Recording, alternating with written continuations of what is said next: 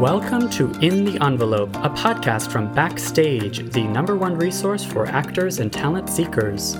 I am your host, Jack Smart, awards editor at Backstage, and I'm here to guide you through every aspect of the entertainment industry with the help of some of your favorite stars. These intimate, inspirational conversations with today's most award-worthy film, television, and theater artists provide you, dear listener, advice on how to live the creative life, personal stories of success and failure alike, and maybe, just maybe, a tantalizing glimpse in the envelope.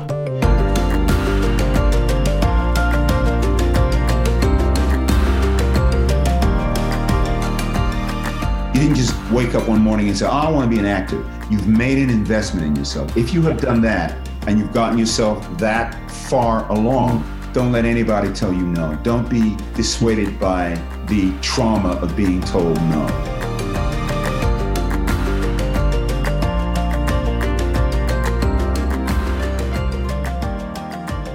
Welcome, Backstage listeners, to another episode of In the Envelope. I am joined by a very special guest today, first-time guest on the podcast. I know for sure. And I'm so excited to finally have her. Christy, it says here on Zoom, Christina. Should we go with Christy or Christina? I use both, sort of interchangeably. Okay. So, yes. I saw that on your IMDb. On all of the Backstage stuff, I'm Christina. So maybe we should use that, I guess. Okay, great. Okay, yeah, that makes it more official. Christina Kleppinger, thank you so much for joining us. How are you doing in 2021? I'm great. Thank you for having me. This is a pleasure. I'm great. We're in a new year and hopefully seeing some light at the end of the tunnel. Yeah. It's strange. Yeah. It's a strange time, as we've been saying. Absolutely. So what is your title? And you were just saying, what aspects of your job have changed since the pandemic? What do you normally do and what do you do now? Absolutely. So I am Backstage's California-based casting specialist. And that means that I work with the casting directors and filmmakers and production companies that use the site to find talent. I also do some outreach to film schools and filmmaker organizations and new casting directors to introduce them to the site. In many cases, do some education on the process of casting for film students who have never done that before. Demystify the process a little bit and encourage them to work with professional actors. Amazing. That's really my goal. Is it safe to use the term casting expert to apply to you? Ooh, that feels like a big title, but sure, I'll take it. I am focused specifically on California and the LA market and the weirdness that is filmmaking and content creation in LA. Yes, which is so cool. See, this is why I think you're the first Backstage team member, like Backstage LA team member, to be featured on the podcast. And so, I mean, how has it been in the last year? What is the state of filmmaking in LA? What is this strange new world? Yeah, it definitely, I think Strange New World really captures it. Because so much of LA has been centered for years on meeting people in person and getting coffee and networking in that way. That has completely gone away this year, obviously. But what I find really inspiring about living in Los Angeles and interesting about LA in particular is the variety of ways people have found to fill that gap. Sure. Virtual coffees or Zoom meetups. There's been a really great response from LA filmmaker organizations to find ways to keep filmmakers connected to each other. Amazing. Yeah. And so that's been really great. And so much of my job has sort of rolled along as usual. It's just everything has moved to Zoom as opposed to meeting people in person or attending events. Even film schools, we're doing virtual casting seminars for film students and still getting that bit of education into their film school experience, but doing it in a way that's obviously much safer right now. Totally. And it's all so perfectly timed with Backstage's remote auditioning updates. Absolutely. Which I know you're guiding people through it, and the fact that you can do that remotely is the magic of technology. You are no less busy than you usually are, right? No, in fact, in many ways, this year has been more busy because the virtualness of it has very much even the playing field. Film schools that are too far away for me to usually attend. That's cool. Are now in the same place with schools that are down the street from my house. Yeah. So we've been able to actually do more outreach to film students, more outreach to film organizations, because we're not tied to a specific location. That is really great. Yeah, amazing. And what else takes up your time? I know you're also a filmmaker. I am a filmmaker. I write and direct with my sister. We are a writing directing team. We've been also very busy this year. We have a feature that's in development that we did a COVID shoot. We shot a proof of concept short for the feature and got to experience that COVID filmmaking that everyone has been kind of finding their way through. So yes. Yeah, very busy year in many respects, but all good things, all good things. Amazing. Can I ask you the standard, like the podcast, the most podcasty question of like, because I think filmmaker listeners would really value your insight. Like, what is your advice for specifically the filmmakers, those behind the camera, the more creator types? How do they navigate today? Like, what are your tips? Yeah, I think my advice for filmmakers is the same as I would ever give, and that's that filmmaking is a team sport. And you cannot do filmmaking alone. And it's important to not just network with people to build your career, but instead to find a group of people that you want on your team. And having that really great creative input from other people is going to strengthen your filmmaking. Even if you consider yourself like a very auteur, distinctive style filmmaker. Gotcha. There's nothing better than having a team of people around you that are adding to that and giving creative input and shaping this thing that we're all kind of making together.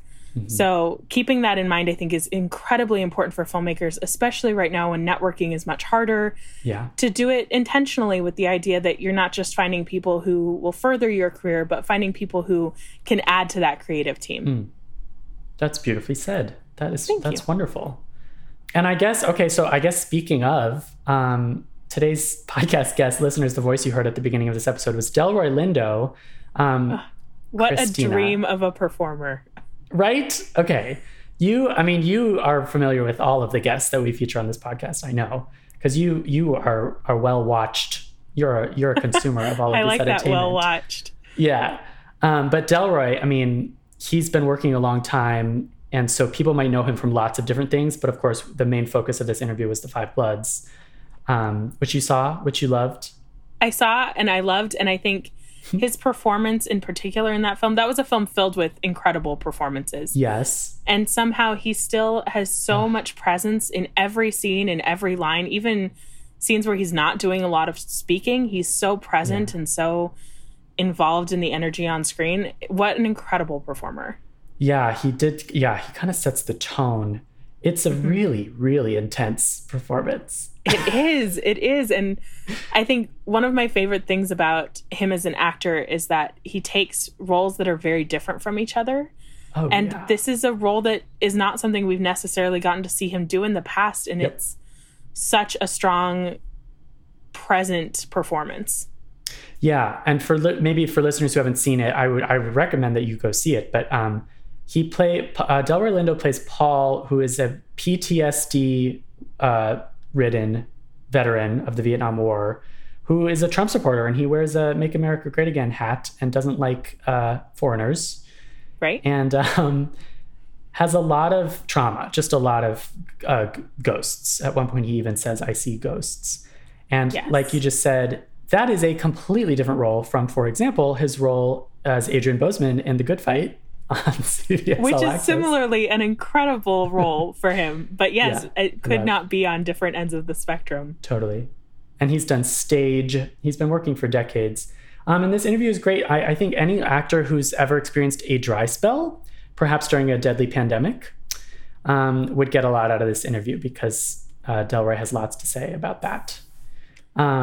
Christina, thank you so much for introducing yourself to the podcast and for helping me introduce Delroy. I think we are going to I'm hoping to hear from you again. Absolutely. I would come back anytime. Hello, In the Envelope listener. If you are a theater lover looking to learn more about Broadway, may I suggest checking out our friends over at The Ensemblist. Their podcast takes you inside the theater with Broadway performers from Hadestown to Hamilton. In their candid 20-minute episodes, The Ensemblist takes on diversity, Broadway history, and so much more. Seriously, check it out. It is terrific. Search for The Ensemblist on Spotify and Apple Podcasts.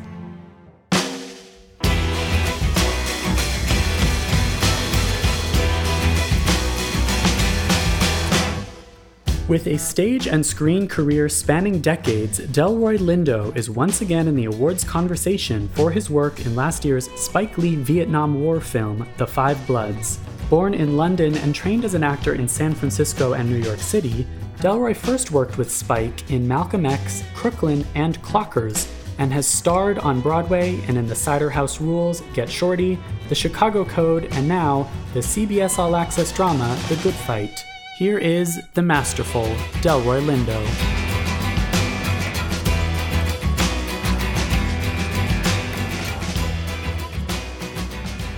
It must be so crazy to be promoting a movie during all of this. Thank you so much for taking the time also. It's not actually crazy to be promoting a movie. It is. Okay. No, I'm not being facetious. It's obviously the length of time and the Academy season, the award season is so much longer. Yeah. But because this is a piece of work that I am so profoundly proud of, and I'm really, really, really happy to support, but I also feel fortunate to be able to support it, because what this is in the final analysis is it's my work. It's all of our work. And I'm extraordinarily fortunate to be able to work at this point. Wonderful. To engage work. So no, it's not weird. And it's a saving grace. Mm-hmm. Nice. Yeah.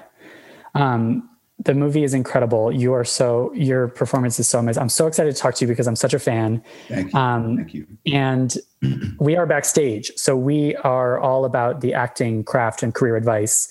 And we are all about what you just said, these messages of like the honor of talking about the work and of really immersing yourself in the craft, and the knowledge that being able to work is a privilege. It's been said on this podcast before. Yeah. It is a privilege. And that's a great word. That's an apt word. Mm-hmm. And I will start, if this is, actor oriented, by saying that, and I've said it before, but this is to have experiences like this, to be involved with a film such as The Five Bloods, is exactly why I went to acting school. It doesn't get too much better than this. Absolutely. Yeah. Particularly in relationship to the more unsavory aspects of the business. Okay. And the disappointments that one must absolutely inevitably face and negotiate in context of all of that. When the work comes around in such a rewarding way, and I've had a few of them. This is the most recent, and it's extraordinarily rewarding. Oh, yeah. When you can be affirmed and gratified creatively, it puts into a different kind of a context the slings and the arrows that one inevitably must negotiate. Yes. In any ongoing career. Yeah, it's all worth it. I mean, that's the thing at Backstage. We love hearing about the highs, but also the lows. It is important also to talk about to talk realistically about the industry, the slings and arrows. I love that. It is. Did you ever use Backstage maybe for casting notices? Are you familiar with us? Yeah. Okay. Because you were in New York. Yeah. Backstage, and I believe the other paper was Show Business. Yeah, man. In the late 70s and the early 80s, that was the I don't want to say the Bible, but it was the go-to weekly periodical that one went to. And I will say this: Backstage magazine, even though it was not a magazine, but Backstage was directly responsible for getting me through a particularly difficult time that I was having. Really? Yes, and I will tell you exactly what it was. Please. I saw an ad in Backstage. I had not worked for a number of months, which, as any actor knows, is like you think it's a death sentence. You think you're never going to work again. It is very, very traumatic. Yeah. And I saw an ad in Backstage for a company was looking for a janitor. Oh. And I saw this ad in Backstage. Also, when this is a true story, man. I was in the Equity Lounge in New York City on 46th Street, West 46th Street. I was at a payphone. This is way before cell phones. Of course. Payphone in the Equity Lounge. And I called this number and I said, I saw you are looking for a custodian or a janitor, because he was asking me about myself, etc. And a few minutes into the conversation, he said, excuse me, I have to ask you a question. I said, sure. He said, you're very articulate. You speak very well. Why are you applying for this job? And I said, okay, I'm an actor. And telling back then, you kind of didn't tell people you were an actor, because if you told them you were an actor, they would say, well, what happens when you get an audition? What happens when you get an acting job? Oh, sure. But I said to this gentleman, okay, I'm an actor. I'll be really honest with you. I'm an actor.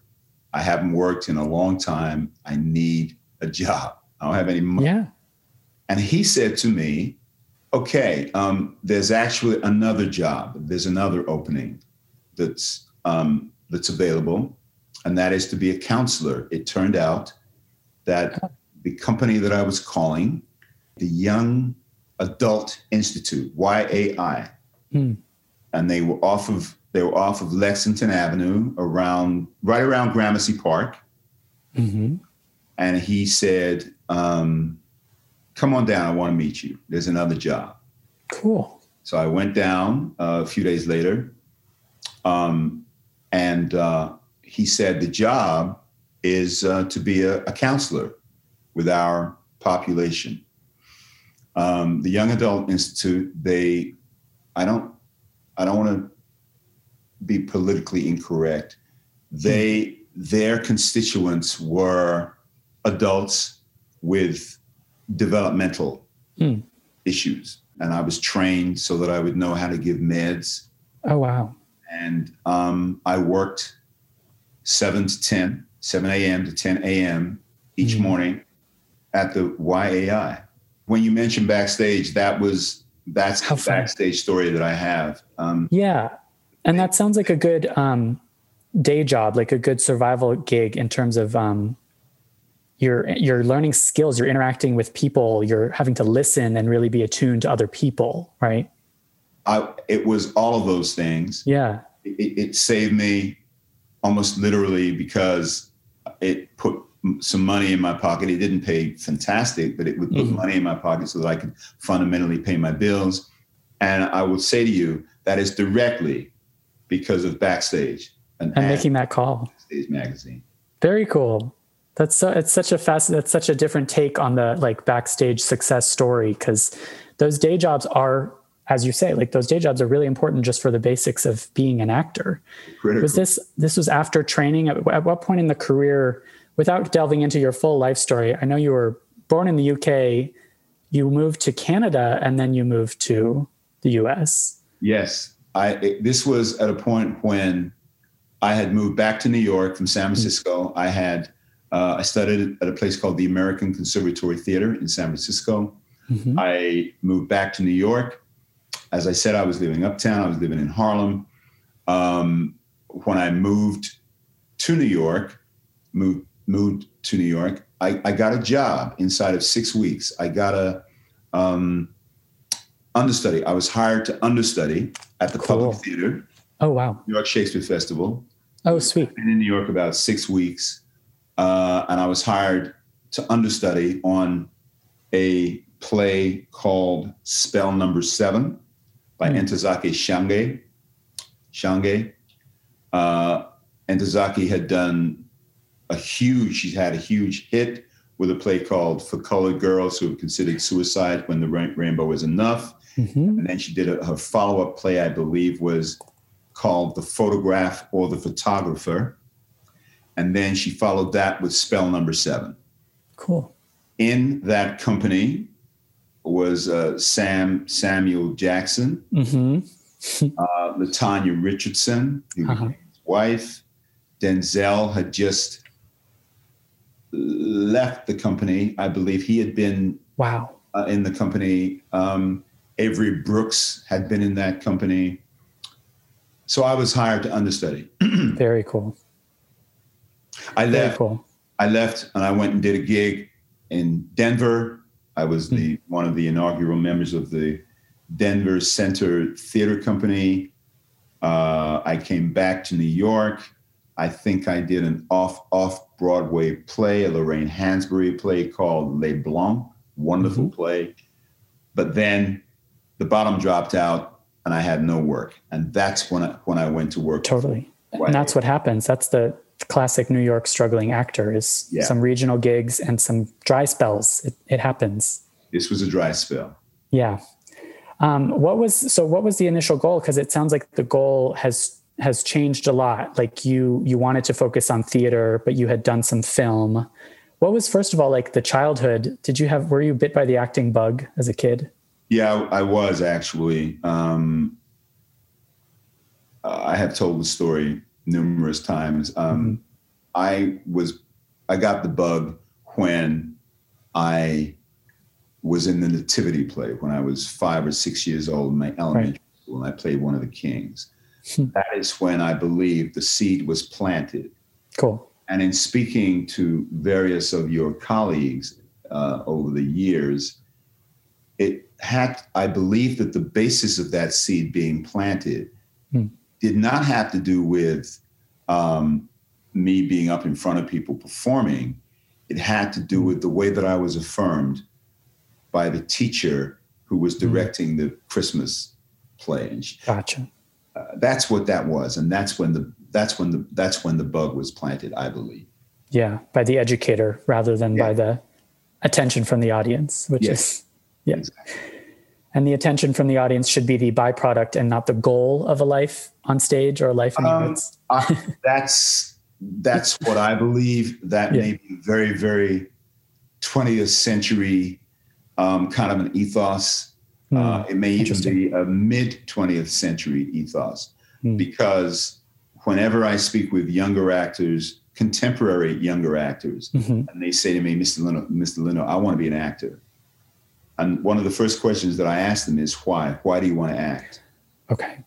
And depending on what their response is, will influence how I respond to their response. Gotcha. Yeah.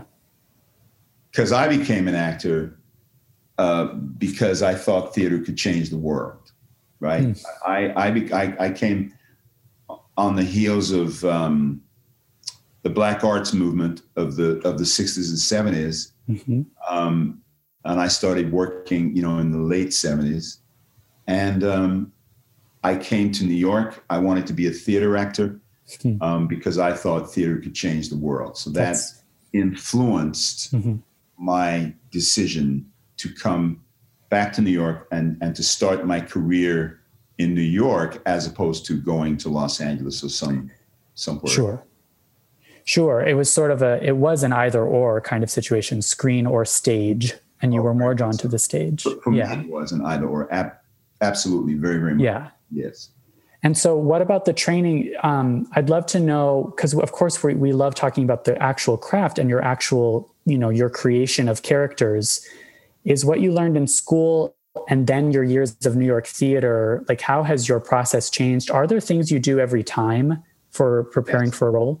Yes, there are things I do every time. Absolutely.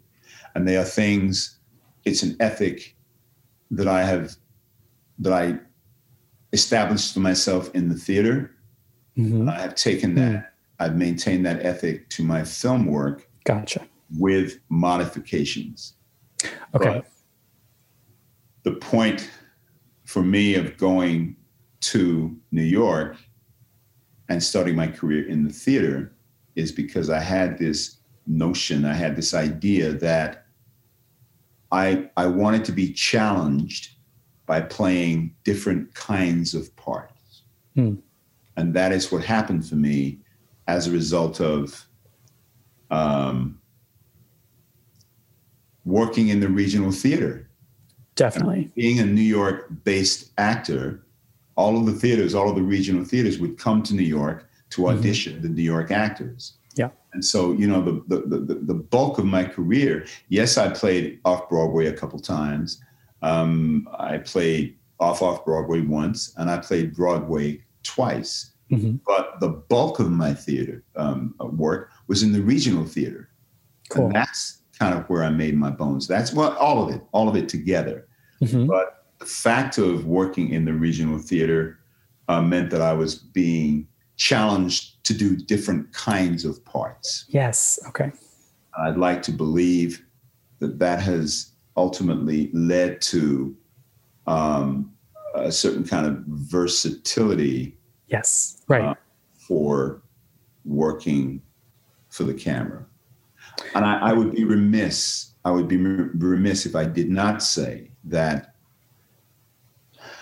around the middle of the 1980s, I became aware that working in the theater exclusively was not going to be, it was not going to work for me because creatively it worked, absolutely. Yes. But in terms of making a living, making a decent living, I needed to work in television and or film. Yeah. And I had some extremely fortuitous things happen to me working in the theater. I had a period between 1986 and 1988 when I played Walter Lee Younger in productions of A Raisin in the Sun. And I played Harold Loomis in productions of August Wilson's brilliant play, Joe Turner's Come and Gone. Between 1986 and 1988, I played Walter Lee twice, and I played Harold Loomis 5 times. 5 times. 5 times. And fifth time being the Broadway production. Yep. Right. And in that 2-year period is when I grew exponentially as an actor. Interesting. As a result of being challenged to play these big contemporary classical parts, Walter Lee Younger and Harold Loomis. That's when I developed the habit of always doing a physical and a vocal warm-up. Oh, cool. Always. Oh, okay. And I continue to do, even though working for the camera it's a different process, but I always do some kind of physical and vocal warm-up. Amazing. When I'm working for the camera, but they are habits. That's a work ethic that I developed, particularly in that 2-year period. Right.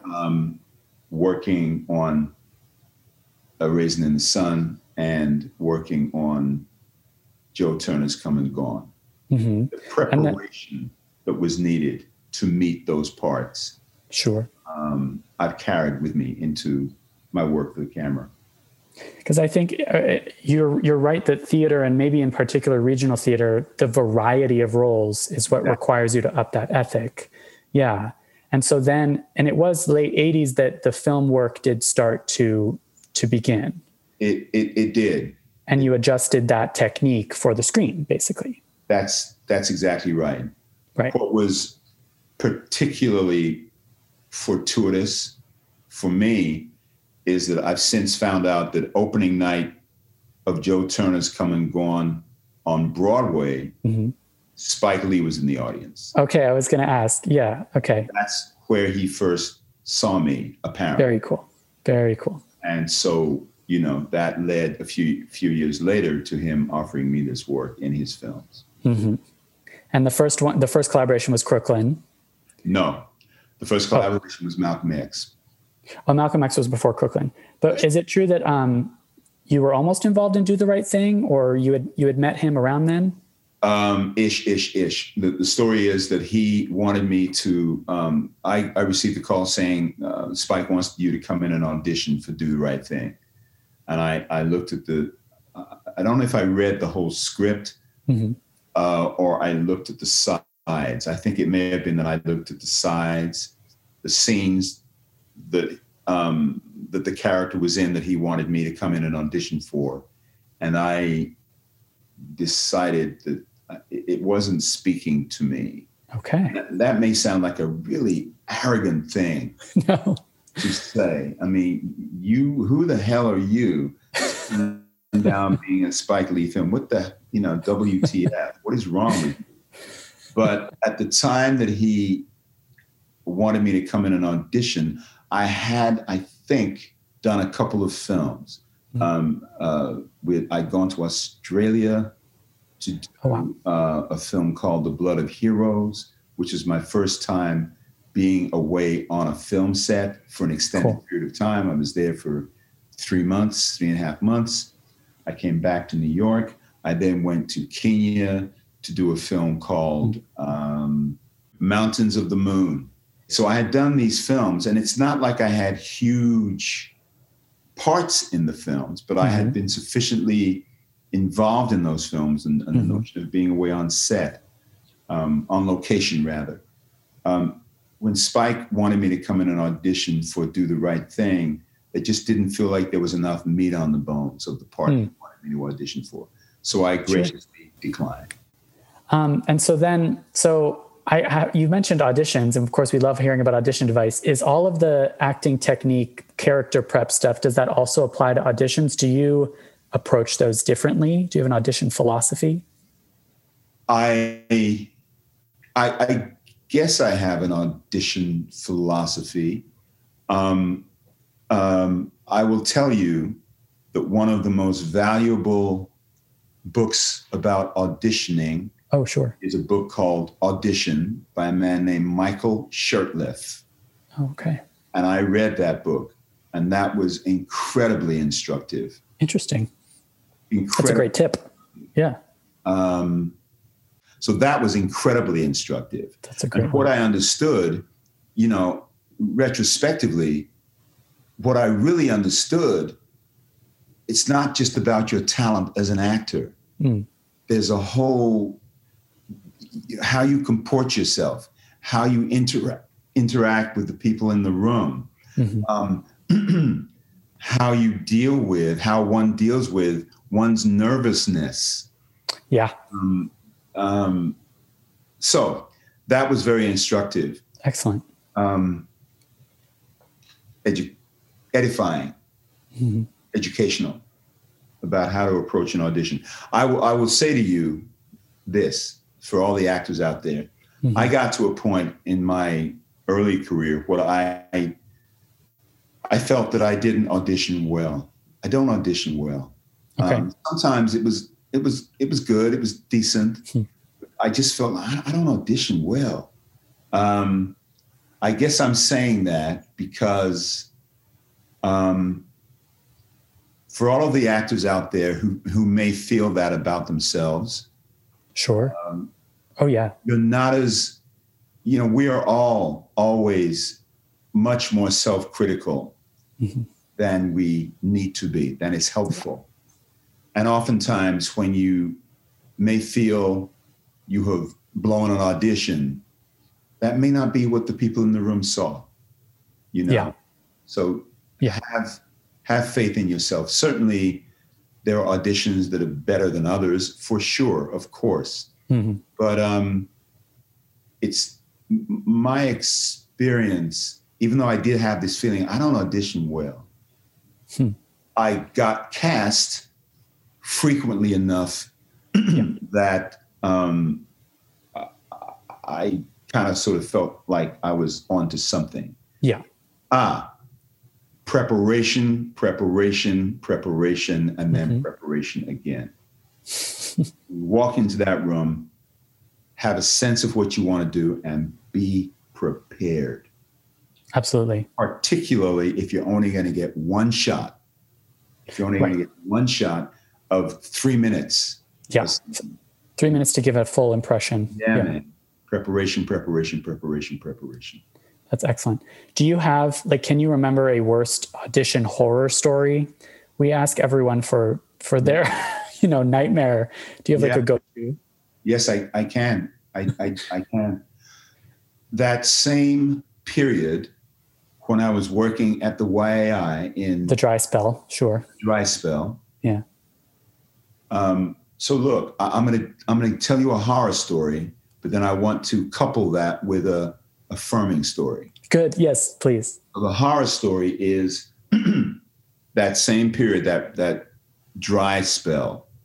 I was in the desert. I was and I got an audition for a theater in Florida. I do not remember the name of the theater, but it was in Florida. I went and I did the audition, and I actually did a really good audition. I did a wonderful audition, and I was offered the part. Now, because of my agent at the time and pre-cell phones, there was some mix-up between my agent at the time telling me that I'd gotten the part, my receiving that information, and getting back to him saying, yes, I want to do the part. There was a mix-up. There was a lag time. And by the time I got back to him, now it was actually a really short lag time. And in retrospect, maybe the theater had somebody else they wanted for the part anyhow. I do not know. But by the time I got back to my agent saying, yes, I will do the part, the theater had pulled the offer. They had rescinded the offer. Yikes. And to say I was devastated after all of these months not working, say I was devastated does not begin to describe how traumatic that is. Traumatic. Yeah. Yeah. I remember I was walking down Broadway, and I'd just been on the payphone with my agent. He said, no, they pulled the offer, and there was nothing that could be done. They had offered it to somebody else who had accepted the part. I was out. I was done. That is the worst. Yeah. The worst. But maybe a month or so later, I went in and I auditioned for a play called Bosman and Lena, a play by Athol Fugard at the Milwaukee Repertory Theater. And I got that part. Okay. It was a longer spell of time. I believe the job was 10 weeks. Had I been in Florida doing that part, I would not have been in New York and therefore available to go on audition for the production of Bosman and Lena. Wow. So it worked out. It all works out. Yeah. Again, that is affirming. That is affirming. That's actually not the story. That's not the affirming story I wanted to tell. But what I will say is that, God, actors, it can be traumatic. It can be crazy making. It can drive you to despair. But never give up on yourselves. Don't give up on yourselves. You've made that commitment, and I know that's a very, very elementary and kind of lame sounding thing to say, but it is so true. Because the fact of the matter is, you are going to hear the word no far more often than you hear the word yes, we want you. You're going to hear no, we don't want you. But don't give up on yourselves. If you have made the commitment, for instance, to train, to go to acting school, and go to whatever city it may be, whether it be New York or Los Angeles or Seattle or Chicago, any of these other cities that have a thriving theater scene, if you've made that commitment and that investment in yourselves to train and then to place yourself into an environment where you have opportunities to audition. If you've made that commitment, you are, halfway there already, just in terms of the investment that you've made in yourself. You've made that. You didn't just wake up one morning and say, I want to be an actor. You've made an investment in yourself. If you have done that and you've gotten yourself that far along, don't let anybody tell you no. Don't be dissuaded by the trauma of being told no. Because at some point you will be told yes. Just as I was. Yeah. I'm not working for months. I get this offer that is then rescinded. And I get another offer a month or so later. Yeah. And for me, it worked out. The affirming story that I wanted to tell you very quickly is that during that same period, that fallow period, that profoundly fallow period of not working, I'm working at the YAI. I enrolled at NYU. I took a couple of summer courses at NYU, graduate courses at NYU. And one of my classes was a performance class. And at the end of the class, the students in the class, we all had to present something. And I worked on a monologue from a play by Harold Pinter called The Caretaker, wonderful play. And I worked on a monologue from The Caretaker, and I worked on it, and I worked on it, and I worked on it. But I'm still feeling a certain amount of despair because I'm not working in the theater, but I'm doing this graduate class at NYU. Sure. I'm working on this monologue. And at a certain point in working on it, I wanted to get some feedback on what I was working on. Somebody, I don't remember who or how, but somebody recommended that I reach out to a man named Earl Hyman, wonderful actor. Earl is no longer with us. I called Earl Hyman on the phone.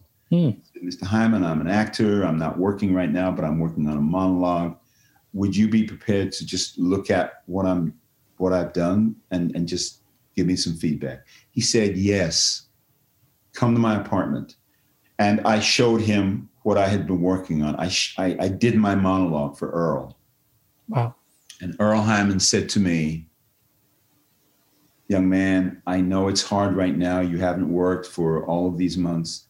But based on what I just saw, he said, young man, you have nothing to worry about. Oh, wow. Oh, wow. That's Earl, beautiful, especially in that moment. There's an addendum to that story. In 1982, I had been hired to understudy on Broadway a play called Master Harold and the Boys. I understudied Danny Glover. At a certain point, I took over the part for the last month. Cool. Of the New York run on Broadway. After the performance, one particular performance, one evening, there's a knock on my dressing room door. I open the door, and Earl Hyman is standing there, and he says, oh my God. I told you. Oh my gosh. Affirmations. Yes. I'm not saying that I didn't have bumps in my career after that point. Sure. I did. Yeah. But there are these moments that I can identify where I was being sufficiently affirmed so that I could continue trying to forge my career in New York. Yeah, it goes back to what you were saying about being initially inspired by the educator. You need the mentors to be affirming your path. That's what we all need. We all need those things. And I don't know, for me anyhow, signs were there. My experience with Earl, that was a sign for me. Yeah. Walking out of an audition that I did for a TV show back in the 80s. I walked out of an audition where I'd really done a wonderful audition, but I knew I was not going to get the part because I didn't have the right look. And I'm walking down 6th Avenue, and a cab driver, I'm stopped at the light. I'm standing waiting for the light to change. And I think he was a cab driver. He was a person in a car, and he stopped and he said to me, hey man, I had done an episode of this thing on TV called A Man Called Hawk that Avery Brooks used to do. And I had done an episode of Hawk. And I stopped. I just come out of this audition. I knew I wasn't going to get the part. I know I had done a really good audition. I was not going to get the part, and I didn't get the part. But I'm standing at the light. This person in a car pulls up and says, "Hey, man, I just saw your episode of Hawk. You're great, man. You're a great actor. I don't know what, but just keep doing what you're doing, man." Oh, wow. He drove off. So that's so kind. And in context of just having done a really good audition for work that I knew I was not going to get, it was profoundly affirming. Yeah. It's like you were ready for the universe to give that to you in that moment. The universe gave that to me. Yeah. The universe gave that to me. That's exactly. That's beautiful. That's beautiful. And I do think that your work and your mentorship, you are doing that for young actors today. You are doing that for early career actors, for sure. So. Even just by turning in the performances that you turn in. And in fact, I have to ask you about the Five Bloods before I let you go. How it's such congratulations on all of your awards, your Critics' Choice nomination, all of this for this role. How is it different from other Spike Lee collaborations? I imagine that you learned a lot from this one. This seems like a very special one, like you were saying earlier. This is special, extraordinarily special, but similar to other experiences that I've had with Spike, in as much as Spike has always exhibited a trust in me as an actor. Malcolm X, Crooklyn, Clockers, and that was very evident on Five Bloods. He has always trusted me and shown confidence in me that I can deliver the work that needs to be delivered. So from that standpoint, working on the first three films with him back in the 1990s and working on Bloods in 2019, seamless. Cool. He continued to exhibit that trust. Yes, the film was special, very much so. But each of the films that I worked on with Spike has been special in its own right. Sure. Having said that, I will say that Bloods has taken on a life of its own on some level, and it belongs in the firmament. It has its own special place. Yeah, but already. Yeah. I will say that the consistency of the trust that Spike has shown in me, the consistency of the faith that he has in me, has always been present. And that was very much present on Bloods. I always say it doesn't mean we don't have disagreements. We do, and we did. But the important thing was we resolved those differences.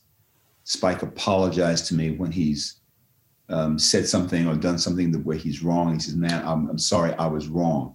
And that means the world, because it means one can then pick oneself up and continue in the work inside. Yeah, that's a true collaboration. It sounds like you guys picked up right where you left off after many years.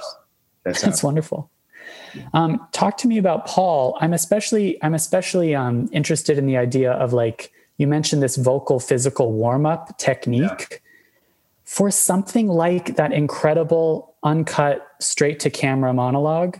I imagine that the physical work of that felt like theater. It felt like, in watching the movie, that felt like theater. So did you treat that as a Shakespearean monologue on a stage rather than filming in the jungle?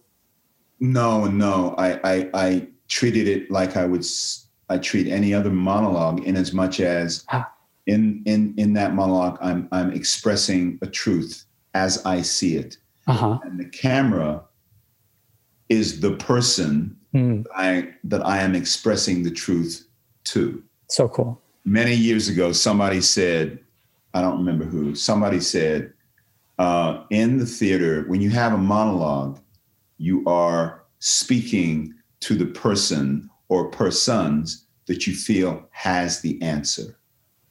Okay.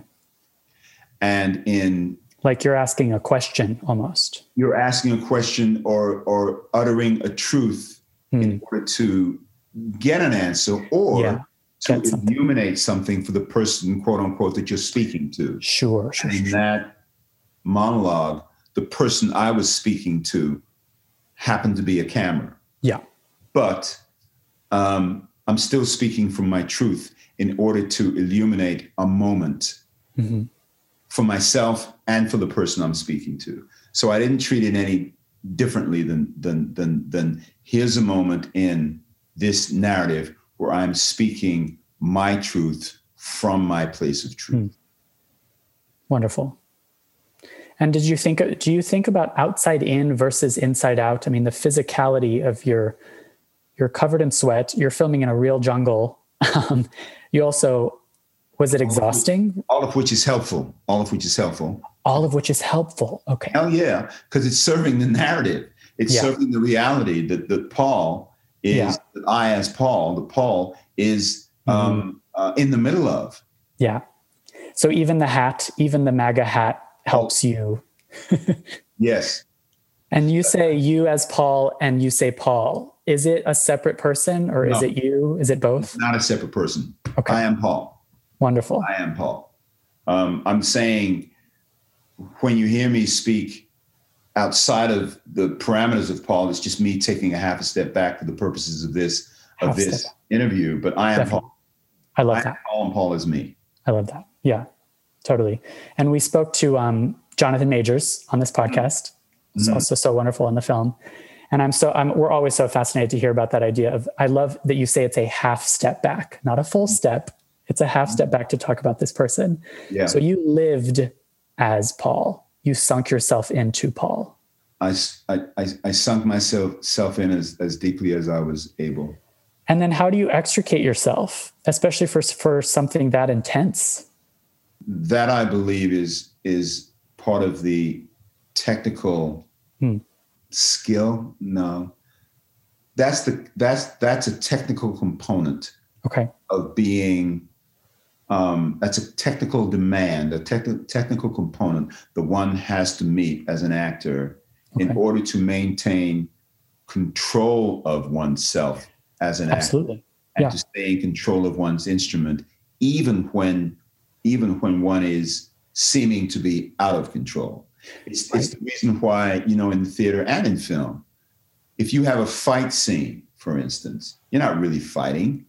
That fight is choreographed, and it's choreographed to the absolute nth degree.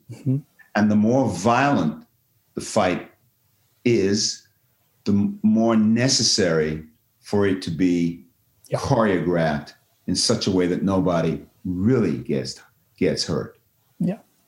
And that has to do with control. And being in possession of oneself, being in possession of one's instrument. The more trauma that one is having to exhibit in service of the work, you go there. But the more you go there, you experience that. Technically, you experience that, but the more necessary it is when the director says cut, or when the workday is over, the more necessary to leave it there in the workspace. Yeah. And does that take practice? Yes. Yeah. Yes, it does. Absolutely. Yeah. Because otherwise, actors will just carry that intense trauma with them. I imagine, after delivering that monologue, if you don't go through the process of kind of decompressing, you've experienced trauma yourself rather than as Paul. That's not inaccurate. I know that's a double negative. That's not inaccurate. But it necessitates, maybe it's a little, schizoid, but I guess in the final analysis, what I'm saying is it is necessary to have that point of demarcation between oneself and what a character may be going through, experiencing. Yeah. And the more intense, the more violent, the more extreme, the more necessary to have that point of demarcation. I'm remembering years ago, I don't want to misspeak. It was a production of a David Mamet play, American Buffalo. Mm-hmm. And the young actor who was playing the junkie in the production actually OD'd in his hotel room. Oh, no. Yeah. I don't remember the actor's name, but I do remember that he was playing a drug addict in the production, and he actually overdosed in his hotel room. That is a really apt example to bring up, I think. It is a really apt example, and an apt and tragic example. Yeah. Find ways of, it does take practice, but it's as much a part of the actor's responsibility to demarcate, to have that line of separation between the work and one's life. Yeah. And to be sufficiently controlled as an acting instrument. Yeah. I'm not saying that it's easy to do, because it's not sometimes, no. Depending on what the work is, depending on what the part is, but that's the job. That's the job, and that's the responsibility of the actor. Yeah. It does depend on the part too. It kind of goes back to what you're saying about, you sensed early on you wanted to take on a wide variety of roles so that you knew how to adapt your technique to different circumstances. Right. Rather than like, I'm going to go always play a cop on TV, or I'm always going to go play a sidekick character or some such. You were like, I want to play as many characters as I can in order to adapt myself to whatever I need to. Yeah. I want to have range. I want to be able to encompass different human beings. So I got to let you go. Delroy, thank you so much. This is so nice. I really do think you've given actor listeners of this podcast so much valuable advice. Do you have any final words of wisdom? Anything we missed? Yeah. First of all, thank you. Obviously, I've been speaking from my own experience, and it's hopefully of value to any aspiring actors out there. Oh, yeah. And I would say, gather as much information from as many sources as you can, and then filter it through your own reality. Because in some instances, what has worked for me may not work for you. So it's critical that as much data as you acquire, you then filter it through the reality of yourself, your experience. And hopefully that is when you will become the most authentic actor that you can become for yourselves. Yeah. And that's the goal. Yep. Yeah. Wonderful. All right. What a perfect note to end on. Delroy, thank you so much. I'm such a fan.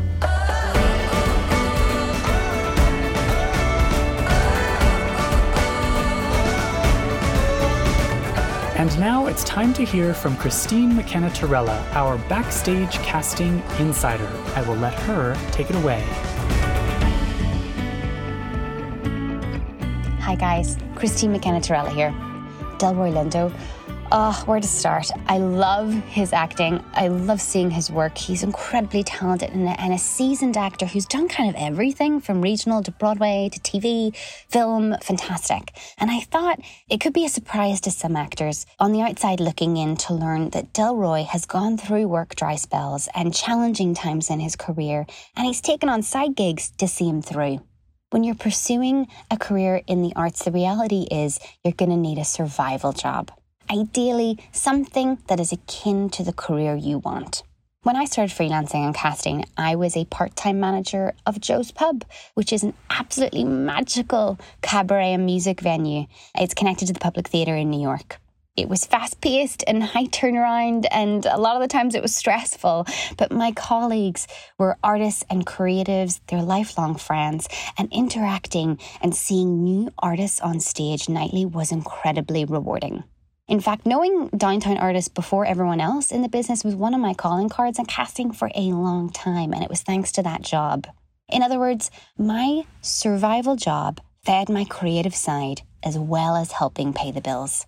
Sometimes, like Delroy, you're going to take on a survival job that keep the bills paid and the lights on, and it ends up being more rewarding than you could have imagined. Like that counsellor position that he took that had flexible work hours, he created an exercise program that he used as a warm-up for stage performances. Whatever your survival job ends up being, you have to have a planned schedule for your acting career. Because essentially, you have two careers at once. The one that is out of necessity, that pays the bills, and the second that you do because it's your passion and you love it. It involves applying and auditioning for a lot of jobs before you book your first one.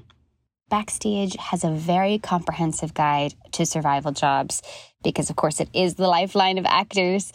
So here are some of the top tips. So find a job that is flexible or that you can create your own schedule around your auditions. And something that is tolerable, right? You do not want to dread going to work. It's not gonna feel good to always hate going to that survival job. A few common ideas: childcare, temp work, dog walking, real estate broker, tour guide. Think long-term about skills you want to sharpen that can help you stay in the creative work even while you audition. Do you want to learn more about writing or editing, headshot photography, creating websites for actors, working with kids, working in admin for a creative company? We have a section on Backstage called Gigs, which is where you can find all the non-acting jobs listed, just like Delroy found his janitor/counselor job. Check that out. On to the casting highlights of this week. There is a company in San Francisco looking for talent for shooting a promotional video for a bike tour company. You must be comfortable on a bike and local to the area. Details on the site. We have a major casting for children, for child talent on the site at the moment. The person has to love to dance, be a triple threat. So casting the next phenom for a major network series, and the production states the most prominent momager and dance teacher in the nation is seeking triple threats age 7 to 13 to create the world's next big phenomenon. That's exciting. I have a few ideas about who I think that is, but I don't know. So spread the word if you know any kids that love to dance, love to sing, would love that opportunity. And I'm very excited to learn that The Marvelous Mrs. Maisel is shooting the 4th season. They're looking for some featured talent. This is based in New York.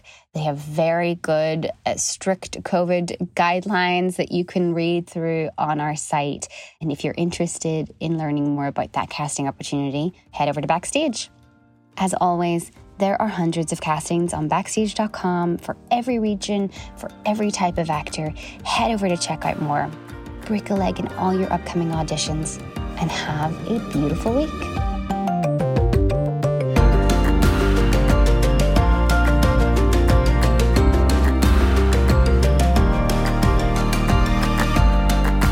In the Envelope is recorded at Lotus Productions and Hyperbolic Audio in New York City, and Soundbox LA, Mark Grouse Studios, and Buzzies in Los Angeles. Thanks as always to our producer extraordinaire, Jamie Muffett, and to the team at Backstage, Samantha Sherlock, Mark Stinson, Caitlin Watkins, and of course, Casey Howe. Visit Backstage.com, and don't forget, you can subscribe to Backstage by using the code ENVELOPE at checkout for a free trial. That's right, 100% free. For more exclusive content, join us on Facebook and Twitter at In The Envelope, and subscribe, share, and leave a comment. Who would you like us to interview next? Thanks for tuning in. We'll see you next time for another glimpse in the envelope.